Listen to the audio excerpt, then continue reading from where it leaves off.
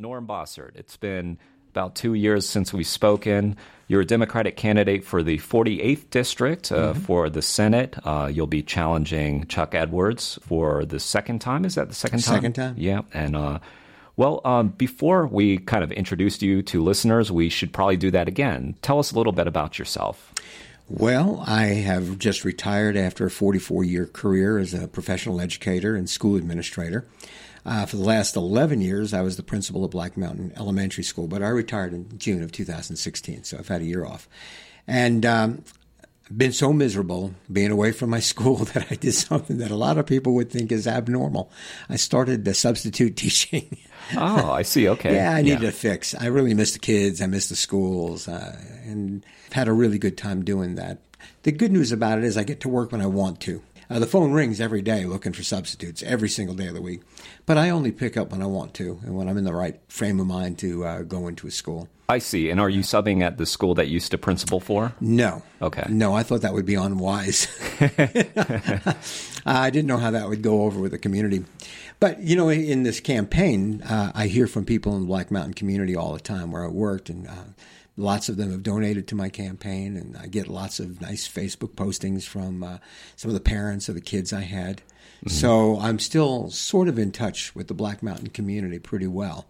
In fact, my coordinator for our activities here in Buncombe County actually lives in Black Mountain. Can't vote for me, but she's out working for me all the time.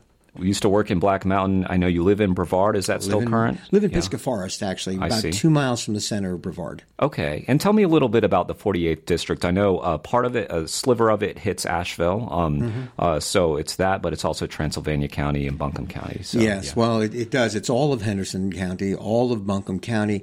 And if you think of the map of Buncombe County, it's sort of everything west of 74 and south of 40. And that's a pretty good approximation for where this district actually lies. I see. And the district's an interesting one. We've got, of course, city life going on here in Arden and Fletcher and South Asheville, of course. In addition to that, in Henderson County, we've got a lot of not only small businesses, but also some growing industry, growing population. People who, frankly, can't afford to live up in Asheville are happy to commute to some very good jobs in Asheville from Henderson County. So that's a help for Henderson to grow.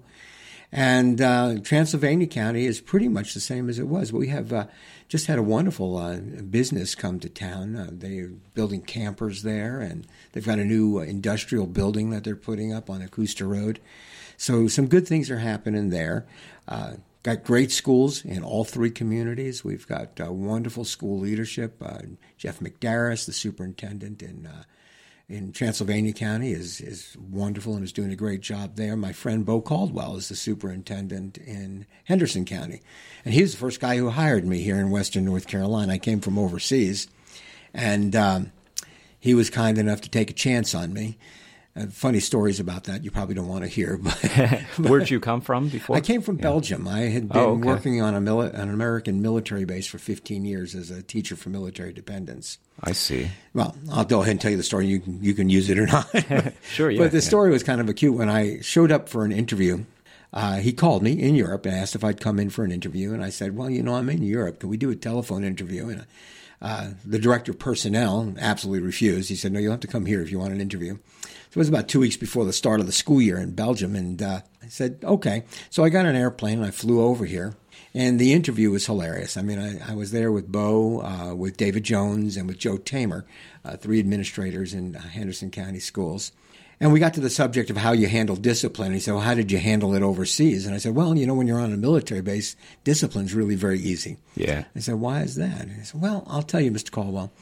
When you're overseas, if you really have a problem getting a parent in or getting a child some help, all you have to do is call the commanding officer, and they show up, and they do pretty much what you need them to do. And so Bo said, well, what do you mean by a commanding officer? Well, usually a general or a colonel or something like that, somebody of that rank. And he said, well, we don't have any generals here in Henderson County schools, so you're going to have to figure out how to discipline on your own. Yeah. But I never really had a problem with that. But it was sort of a funny moment, different certainly than my experience overseas, where everybody was always able to call on the chain of command to get problems solved. Yeah, so military service is kind of a family thing. It sounds like you had a son, you mentioned Yes. last time, who served as yeah, well? my son served for 12 years in the United States Army. He did infantry, did some time in Afghanistan, some time in Iraq, some time in Kuwait, did some drug interdiction missions in Central and South America.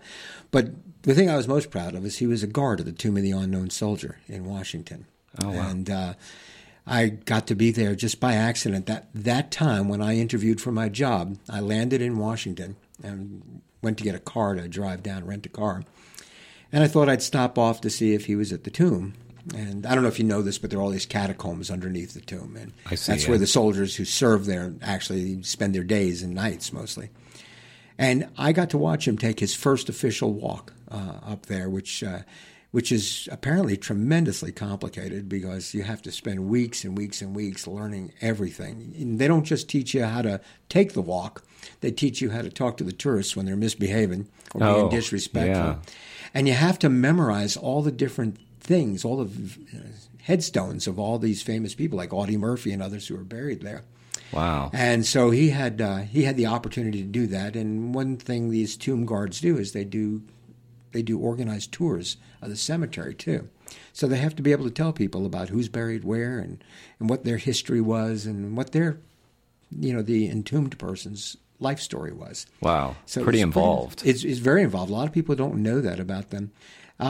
He also had fun working in the Clinton White House a little bit. He got to hold the umbrella when they were getting in and out of the car when it was raining. Oh, wow. Very, very good. So he got to meet Hillary and Bill Clinton on that opportunity. I mean, it was a good one for him. Yeah. And what he commented, because he didn't talk about all the stuff he saw and heard because it was probably inappropriate to tell me everything. Uh-huh. But he did tell me that Bill Clinton had an incredible memory. That one time Bill Clinton was out running, sort of, with his unit over at Fort Myers, I believe.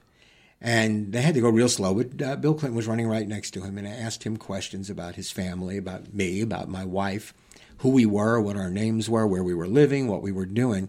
And Wow. then he didn't see Aaron again, my son Aaron again, for 6 or 7 months, and they were out running.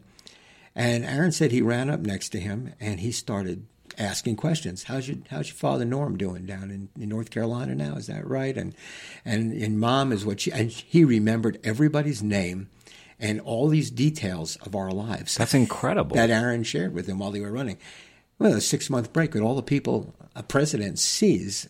I thought that was incredible. Wow. I wish I had that gift. I have trouble remembering people's names after I meet them, so Yeah. it's an issue for me. But for Bill Clinton, it was an easy thing to do. Wow, that's amazing. Wow, incredible. So, well, again, 2 years since we've spoken. Yes. So we've got 2 years of actions from the legislature from which to survey and and look at what they've done. What do you think about what the legislature's been doing for the past 2 years? Well, just in the broadest sense, I feel like what they've been doing is consolidating power in the legislature, and in particular in their party.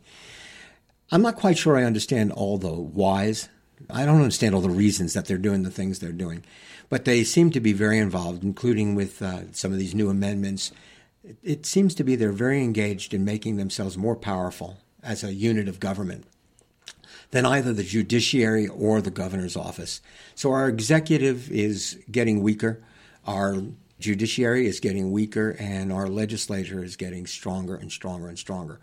I don't know how that's going to play out in the long run, but I don't see it as good governance, and I don't see it as a way to bring checks and balances into the statewide scene, so to speak. I see. Courts have been a pretty consistent check on the legislature. They've lost a number of lawsuits, but it seems like, and the reason why I called you in for the interview is our ballot is finally done, I think. So Who knows what tomorrow will bring? Exactly. Yeah. But so we've finally got a ballot where we know we were going to be likely voting on 6 amendments. 4 of those were challenged.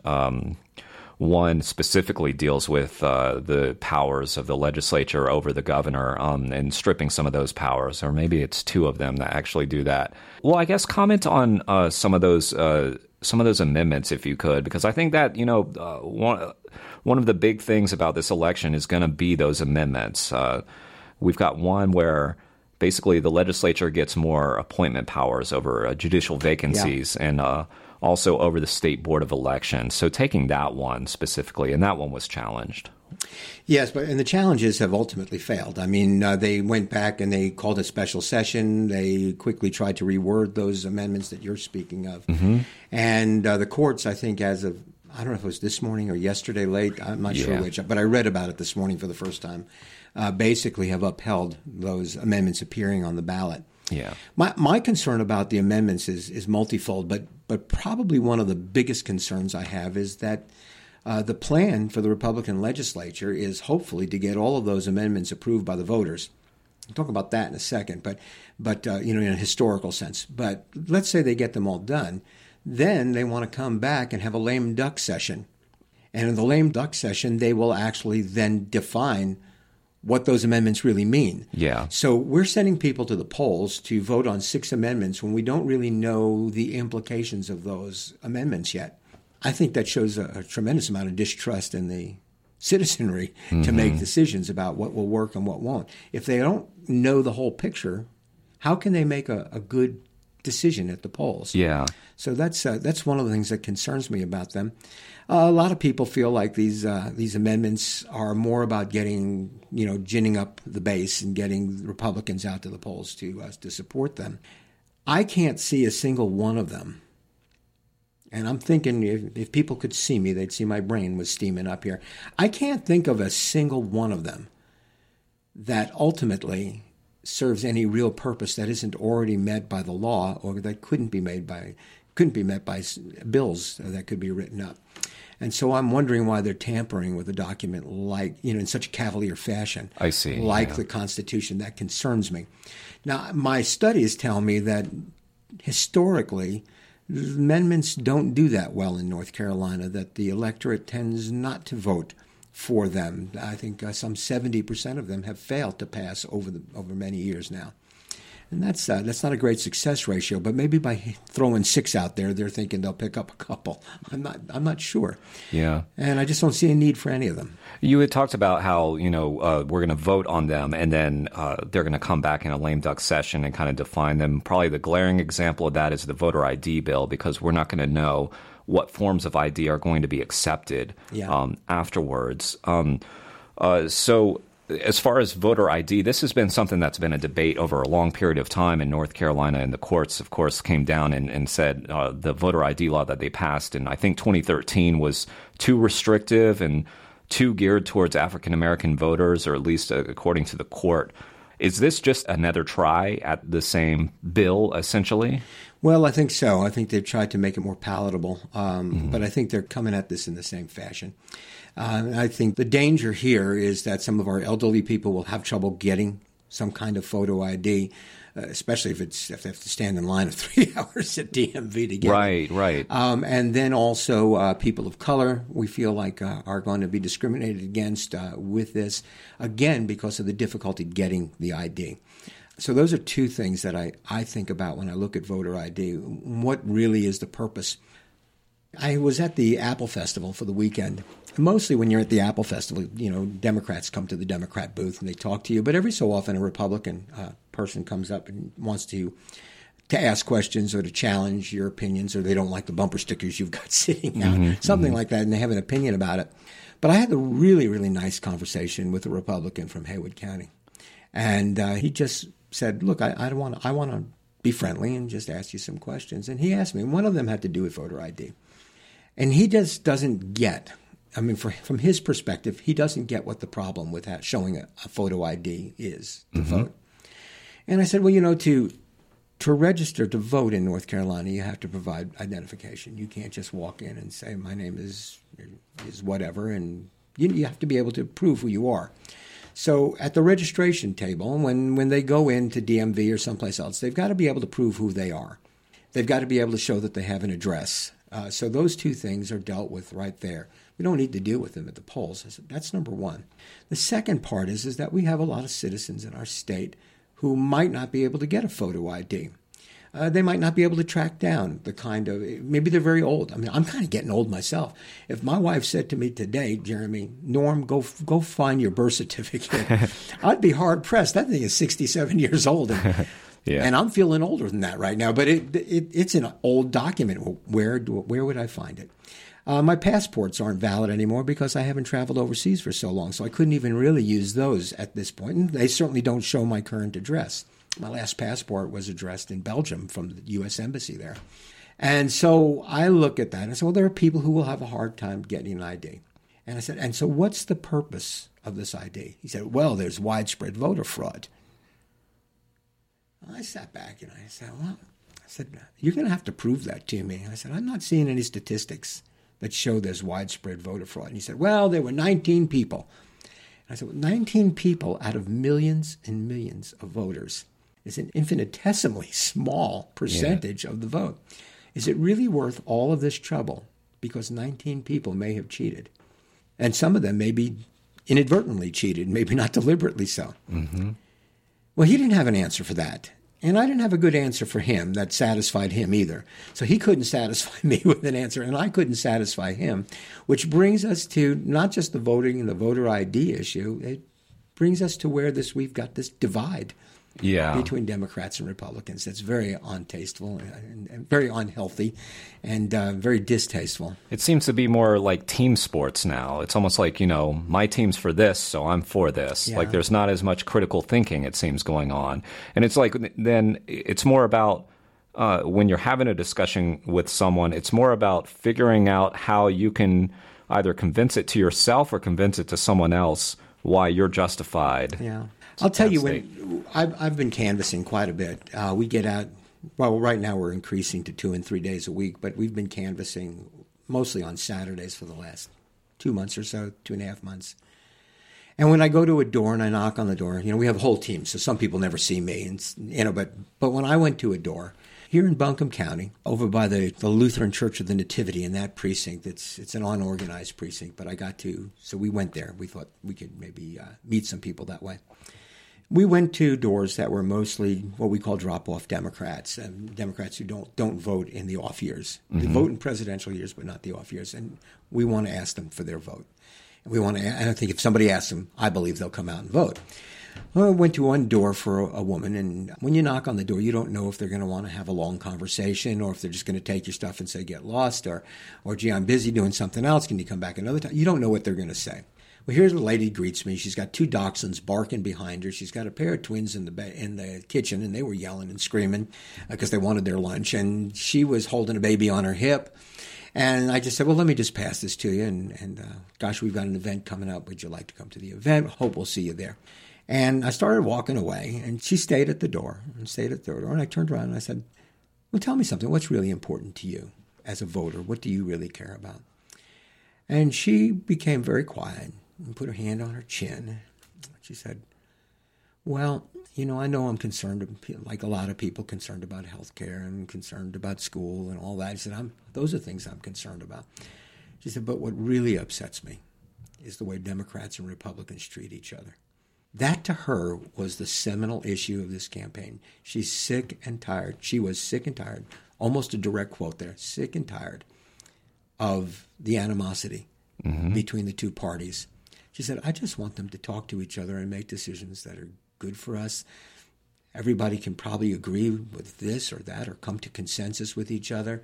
They can make agreements. So how does she decide then if she's upset with Democrats and Republicans alike for going at it? And for the last 2 years, that's largely been what's been going on, this power struggle between the governor and the legislature. So how does she decide? I mean, and how do you try to rise above that? Well, first of all, I'm 67 years old. I've had a full career. I'm not looking to be a career politician. That's number one. I'm not looking to garner power for myself. I'm looking, I think I told you even 2 years ago, one of the big motivators for me was public schools and my concern about schools. I think we can find common ground with people. That's number one. Number two, I think people need to feel like they can trust legislators. They can trust the people who are running for office to be honest and fair brokers with them when they answer questions. one of the things I do sometimes when I'm talking to a person who's concerned about that, is I say, well, this person would probably really like to know that government is transparent and that she has accessible legislators. So I reached into my pocket, I pulled out my phone, and I said, this is my phone. I don't have a secretary. Here's my telephone number. Anytime you have a question, you call it. Nobody else is going to pick that phone up but me. If I don't pick it up, leave me a message and I will call you back. And every so often people take me up on that. And I'm really happy to do it. So to me, it's a matter of building trust. I don't want people to say, well, there's Norm Bossert, the Democrat, who's asking for something. I want them to say, there's Norm Bossert. He's somebody who will listen to us, who will talk to us.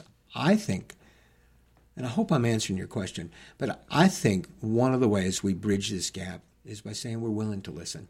I'm willing to listen to Republicans when they have ideas that are different than mine, and I'm willing to listen to people in their homes and in the streets who have interests that might be different than mine and a view that might be different than mine.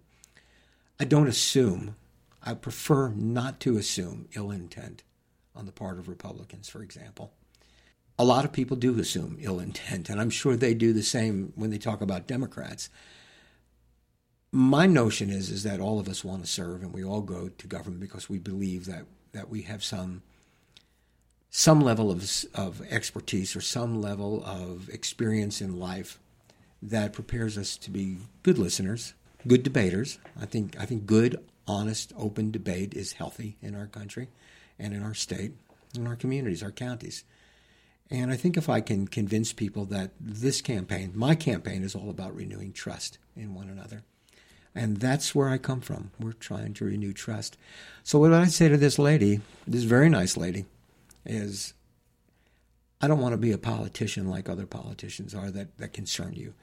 I don't want you to be worried that what you read in the newspaper is going to embarrass you or upset you or make you feel. I want you to know that when I'm in office, I'm going to hold town halls. You're going to get to see me.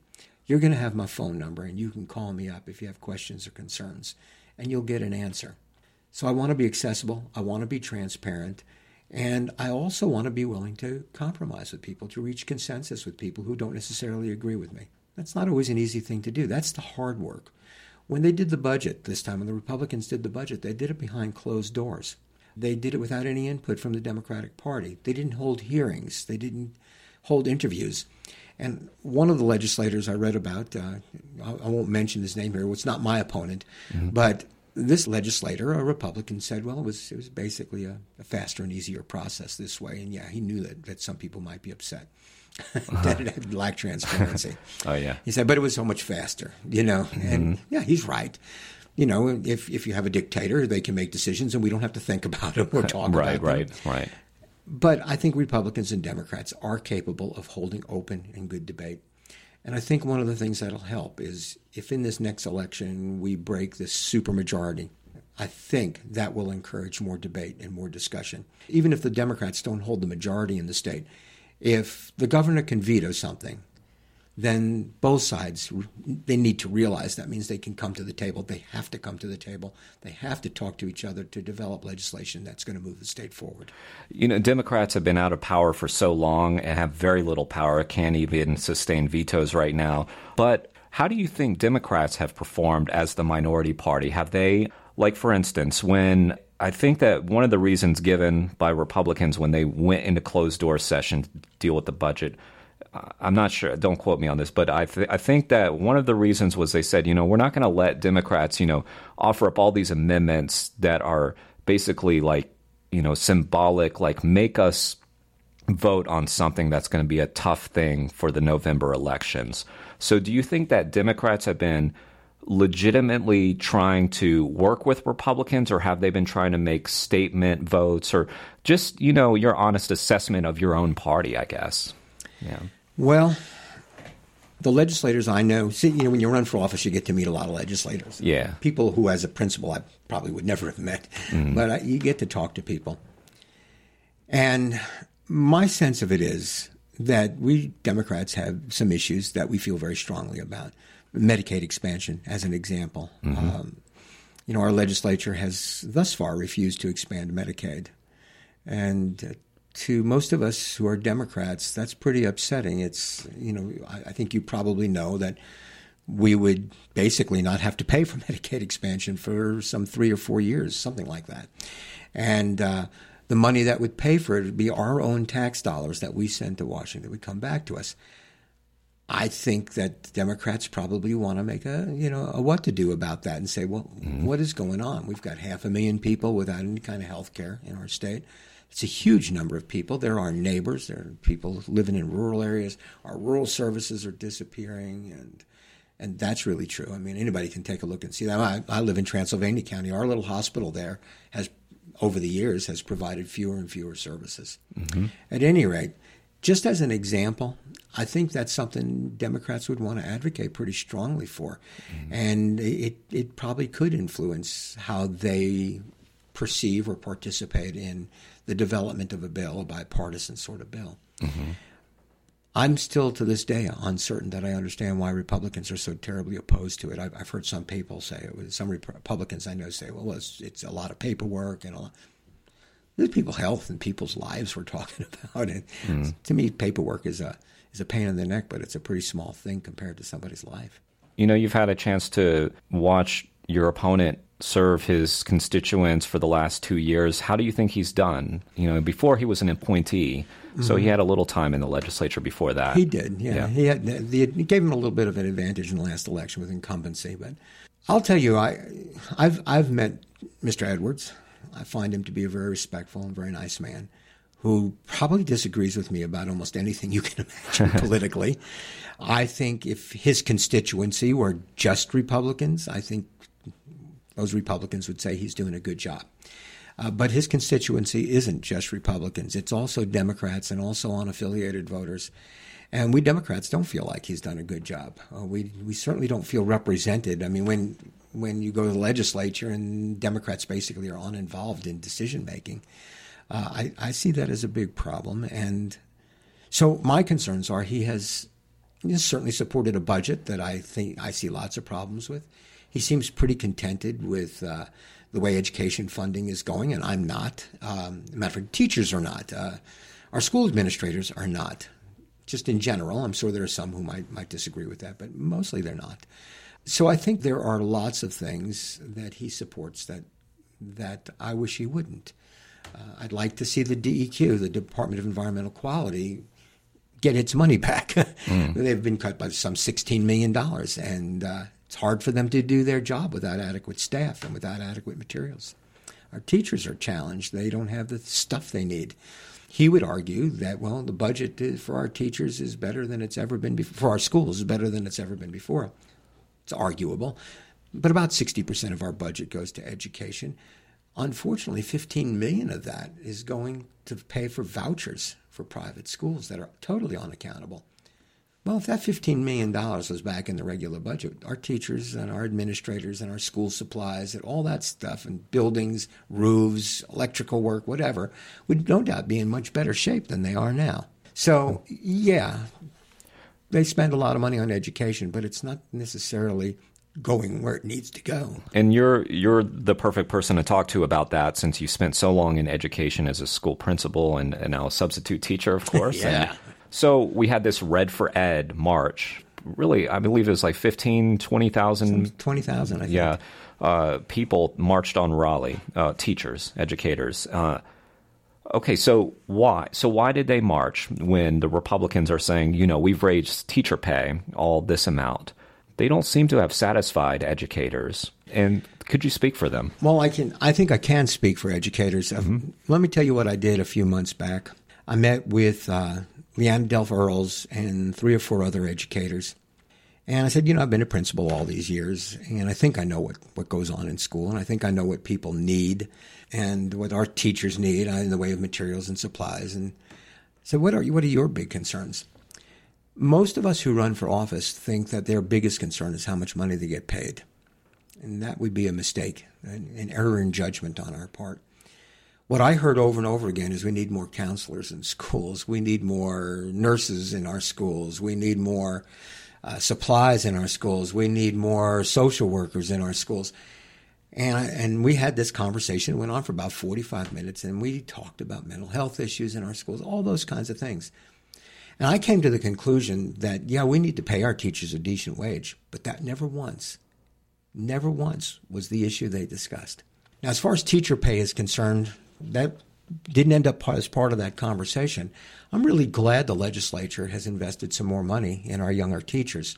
The problem is they've completely ignored our senior teachers, and they're doing away with benefits, retirement benefits for our teachers, particularly health insurance. Mm-hmm. They don't give our retirees even an annual look, even a look at a cost of living adjustment. The retirees, like myself, will get a 1% cost of living adjustment situationally. It'll be for this year.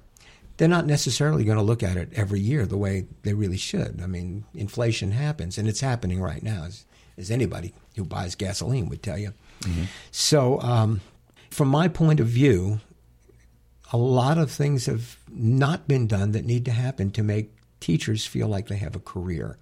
If you know you've pretty much maxed out on your pay after 15 years, well, pay is not going to be your incentive for staying another 15 years. Raises are very minimal after that.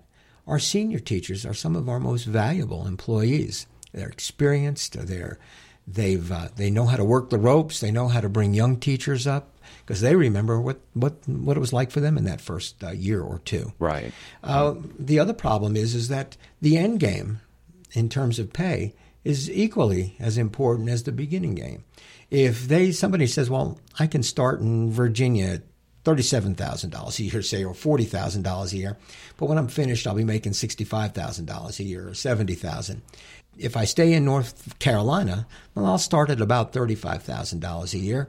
And at the end, I'll have maybe $50,000 a year. Mm-hmm. It's a tremendous impact on what kind of retirement income that person's going to be getting.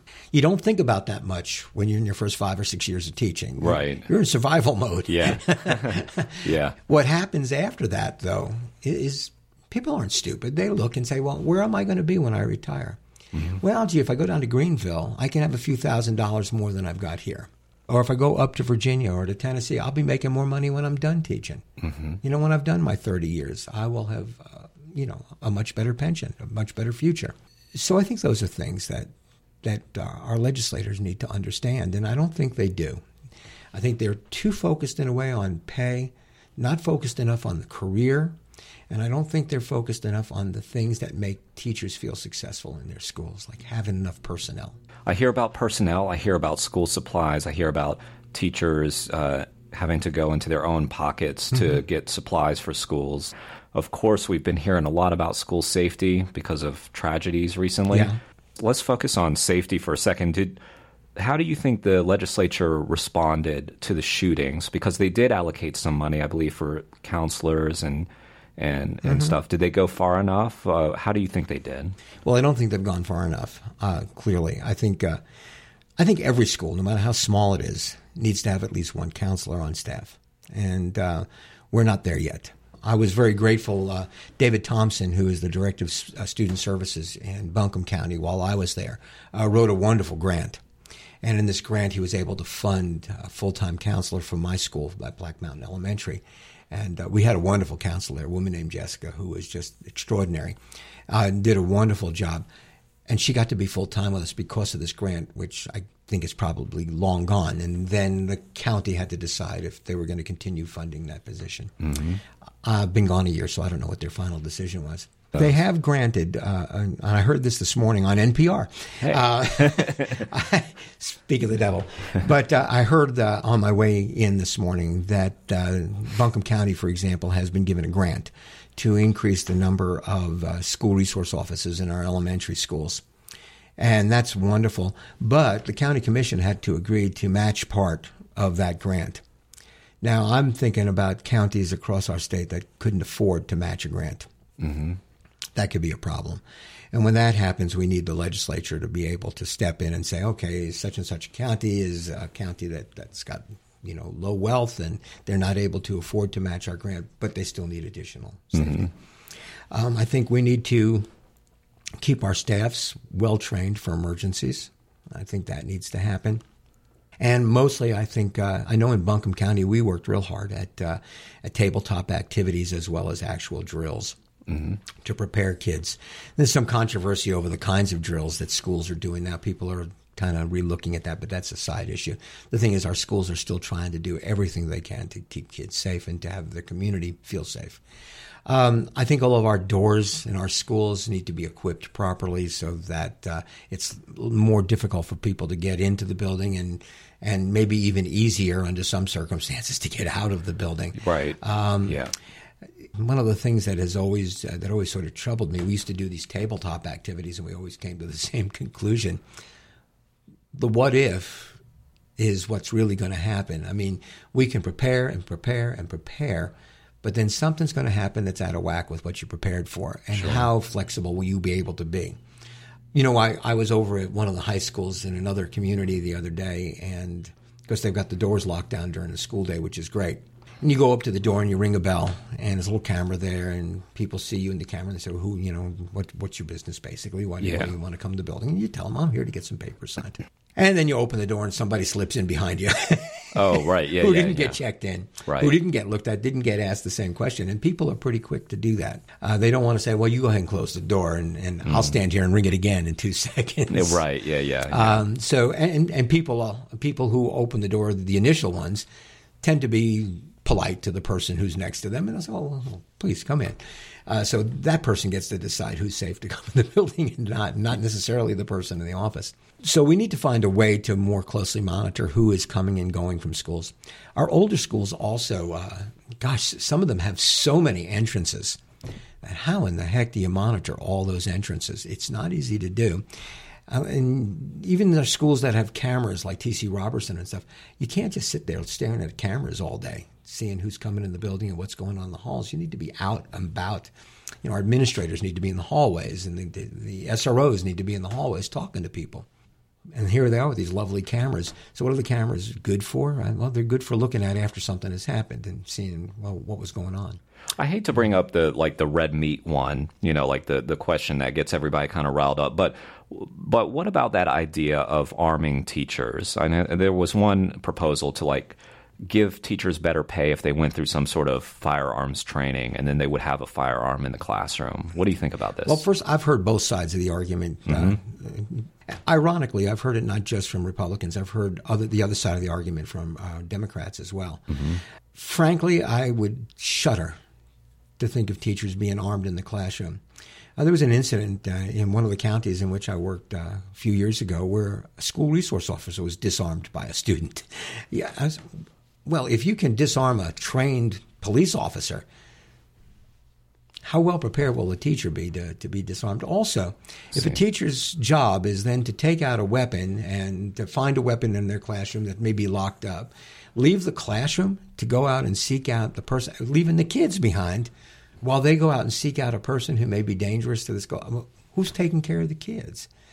I think it's a terrible mistake to do that. I think it's not really why teachers go into the profession. I think most teachers I know, their instincts are all about protecting kids, not being the ones to go out of the classroom to go seek somebody, but rather to keep the kids quiet and safe in the room. So from my point of view, I think it's a big mistake. And like I said, I've heard the other side of the argument too. You know, if somebody's in the classroom, blah, blah, blah, what do? You know, you have to, or somebody comes in the room, if that teacher can grab a gun and shoot that person or something, that would automatically solve the problem. Well, maybe that's true. I don't know.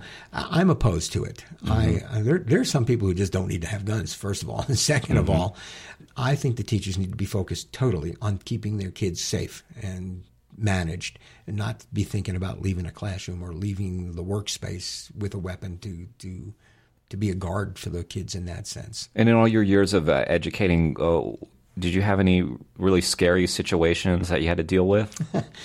Well, one that was potentially scary. Yeah. It was almost at Other the end than of my substitute career. teaching, I mean. Substitute teaching is really scary. But, boy, I don't even want to be armed for that. Forget that. But we had an incident at my school, and I was so proud of my staff that day, by the way. We had an incident where my custodian called me about 5:30, 6 o'clock in the morning and said, Mr. Bossert, there's a locked box chained to our building in the back of the building. Well, I was already in my car headed here, and I said, well, is it identified in any way? Did anybody know that we were going to have this box attached to the building? And my custodian, a fellow named Stanley, wonderful guy, said, no, Mr. Bossert, I don't know what to do. I mean, it seems really odd to me that it's there. Mm. And with things the way they are, you take that kind of seriously. So we were real concerned about it. From my car, I called up the superintendent. The superintendent, Tony Baldwin, did a great job under the circumstance. He was actually out at a gym doing exercises, I guess, before school. And he said, well, here's what I'm going to do. And I said, well, here's what I'm going to do. So we both laid out our plan for how to handle the situation. And by the time I got to the school, 911 had been contacted. The sheriff's department was there. The Black Mountain Police were there. They were directing traffic. We redirected all of our buses off campus, all of our car riders off campus to the primary school, the primary school next door. And the kids were sent there. The teachers, God bless those people, those teachers. You know, that could be a real panicky, upset sort of situation. But the way they handled it was remarkable. They started organizing their kids by class and started teaching. There they were in the cafeteria with 220 kids, and they're running their classes just like it's a regular school day, just with no walls. Yeah. And I was so impressed with them. What a great job they did. Anyway, so as the day went on, we were waiting for the bomb-sniffing dog to come to the school because we assumed the worst, that we had a bomb behind our building and it would be devastating. So we had to keep everybody safe. We blocked the roads off. Yeah. I had one teacher who stayed to direct traffic to let people know who didn't get the message, the telephonic message we do. We were all pretty scared. Mm-hmm. We were pretty scared and pretty upset. We had a lot of police officers there. The fire department was there. Dr. Baldwin, our superintendent, showed up. And finally, the dog came. And guy came. He dressed himself all in this bomb sort of suit, protective suit of some sort. And they went around to the back of the building. And the dog sniffed the box. And he said, well, the dog's not smelling anything. He said, let's clip the cables and see what's inside. So he went and did that. We all backed off several hundred yards just in case. Yeah. He made some snide remark about, tell my wife and kids I love them. Yeah. If anything goes wrong. And we laugh about it now, but I can assure he was not joking then. Neither were we. Right. It was pretty serious. And he popped the back of that box open, and he looked inside. He said, turned around, and everybody said, well, you've got yourself about a 50-foot black hose sitting in this case. What did he have? A 50-foot long hose. Oh. That had been put in the box by Black Mountain Parks and Rec, who do our garden program with us. Oh, okay. And they wanted to have a hose handy to them. Well, they didn't tell us they were going to do that. Well, the kids came back. And here's really the point of the whole thing. It was a dangerous and scary situation for our kids, our teachers, our school. Our parents were concerned. The parents all did the right thing. The kids all were cooperative as can be. Our teachers were calm and in control and handled everything really well, just as absolutely professionally as they could. And I realized that that's because our school, like so many others, prepares for unusual events, prepares for things to go wrong. Mm-hmm. And we're ready all the time. Our school was ready all the time. And it was an extremely pleasing moment in a way that started off really upsetting and pretty scary. Mm-hmm. Everybody did what they were supposed to do. Mm-hmm. You know, it's not like somebody jumped through a window or pulled a gun out of their purse or anything like that. Yeah. Everybody did what they were supposed to do. They were calm. Everybody was calm. Yeah. Kids were calm because the teachers were calm. Mm-hmm. And Dr. Baldwin he did his job. I did mine. I was very, very proud of the job I did that day. Mm-hmm. It was years and years of training that came to fruition at that moment. So, yeah, we've had a scary moment. And people do the right things when they're practiced in how to do the right things. And my staff was. Yeah. And I was very proud of them. Yeah. Well, bringing it back around to politics, and, you kind of touched on this earlier that you said when, you talked to this woman and her main concern was just the battling between Democrats and Republicans. Now, you've had a chance to campaign for a little while now. What do you think's on people's minds more generally than that one specific, and that may be it, but what do you think people are really thinking about in this election and in your district? Well, I will tell you what. It might surprise you, but there are three issues that we talk about all the time that people bring to us. First one is health care. A lot of people are concerned about health care. The second one our schools. They're concerned with proper funding for our schools. And the third one is jobs, not just any kind of job. They want good paying jobs. People have jobs now, but they're not good paying jobs, and they don't get them out of poverty. Matter of fact, they keep them in poverty, some of those jobs. So those are the biggies. But if you went down to Saluda a few months ago, everything was about the firing range that the sheriff wanted to put into, and the sheriff and the county commission wanted to put in Saluda. That was the most important issue on those people's minds that day. Down in Henderson County, again, if you want to talk about widening of Canoga Road and the impact that's going to have on the community. If you want, going back to Henderson County again, they're building this new Edneyville Elementary School, a beautiful new facility that's long overdue for Edneyville. This facility is pretty much all put together, but they're having a big fight over do we attach to the sewer system or do we have a septic system? Bo Caldwell was so funny about it. He talked to me about that, and he said, I know everything that's going into that school. He said, I know every wall, every piece of roofing, everything. He said, but honest to goodness, if a kid sits on a pot, I can't tell you what's going to happen when he flushes. People care about these local issues. What's happening on 191 and what's happening on Sweeten Creek Road, and what about the unbridled growth almost of apartment complexes and hotels in this area? All of these things are having a real day-to-day impact on the lives of our community. Yeah. And they make a difference. Yeah.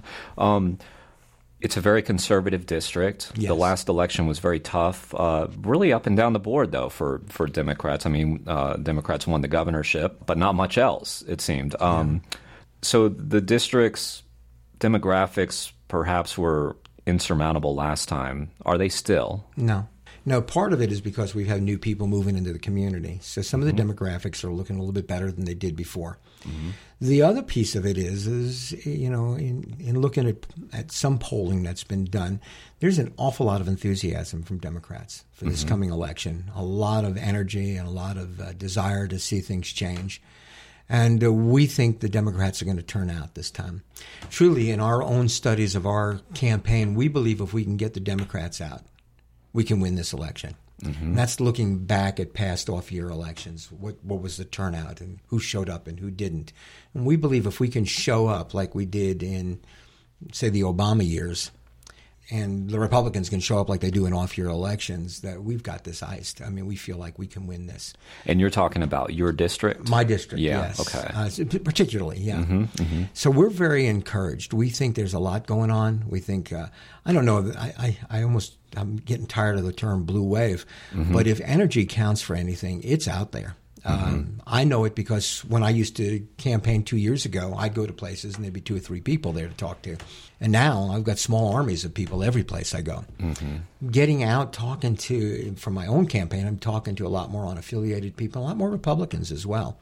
There's a certain amount of concern and discontent. And these issues like health care and schools, they speak to everybody, whether you're a Republican or a Democrat. It doesn't make a difference. Everybody's concerned about what's going to happen to their children and grandchildren. Everybody. Yeah.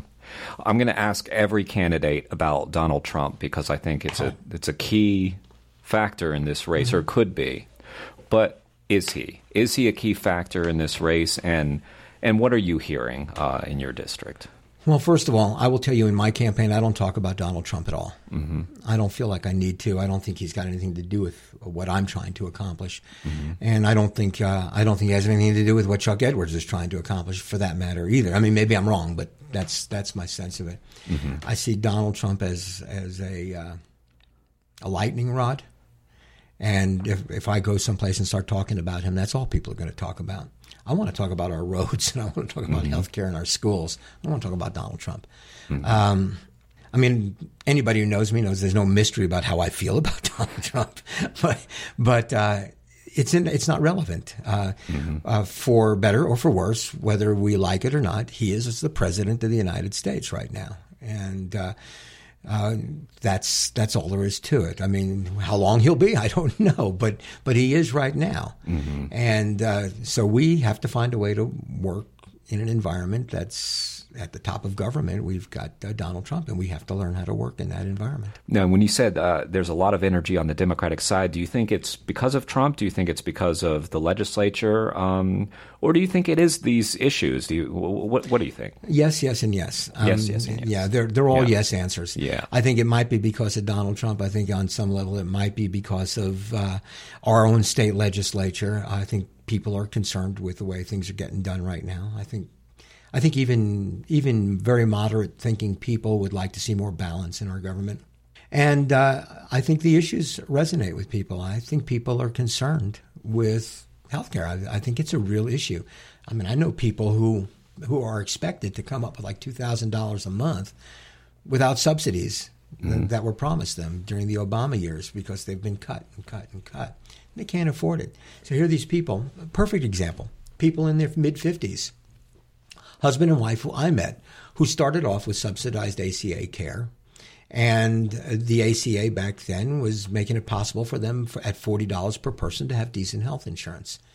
And then Donald Trump became president, and the battles began, and laws started to be altered, and budgeting started to be altered, and subsidies started to disappear. And all of a sudden it was $200 a month, and now it's $2,000 a month. And so they have elected not to have insurance. I'm 67 years old. I have Medicare, thank goodness. And matter of fact, if you ever meet anybody with Medicare, ask them if they want to go back to what they had before. I can guarantee what they'll say. Absolutely. And why wouldn't we want the same thing for everybody else? Right, right. And that's what I'm saying. And so that particular issue is a big one to people. Mm-hmm. So, yeah, I do hear about that. Yeah. Well, Norm Bassa, we've talked for almost an hour, which is quite a while. Yes. So I'll give you the last word. What do you want the people of your district to hear from you? What do you want them to know? I'd like them to know that when I become their senator. And you said when. I said when, yeah. Yes. I've got my own little blue wave going on inside of me, I guess. But when I become their senator, they're going to hear from me. They're going to see me out in public. I'm not just going to be hanging out with Democrats. I'm going to go and open up town halls to anybody who'd like to attend. I'm going to make my phone number available to anybody who wants to call. I'll keep a newsletter going so people can see what's going on to the best of my ability and to the best of my office's ability as a state senator. I'll have an administrative assistant who'll help me with that. And I'd like them to know that this government, a government that I'm part of, is going to be transparent. It's going to be inclusive. It's going to give people an opportunity for input. That we're not going to do things behind closed doors. I am not going to be Alexander Hamilton doing whatever you do behind those closed doors. Mm-hmm. I want to be in the room where it happens, but I want the window open, and I want the doors open. And I'd like my voters to know that whether they're Democrats or Republicans or unaffiliated voters, they are all going to be my constituents, not just the Democrats. Everyone will be my constituent, and I will listen to what everybody has to say. Well, thank you so much for coming in. You're welcome. I appreciate it. I appreciate it. I've had a good time. Yeah, me too. Me too.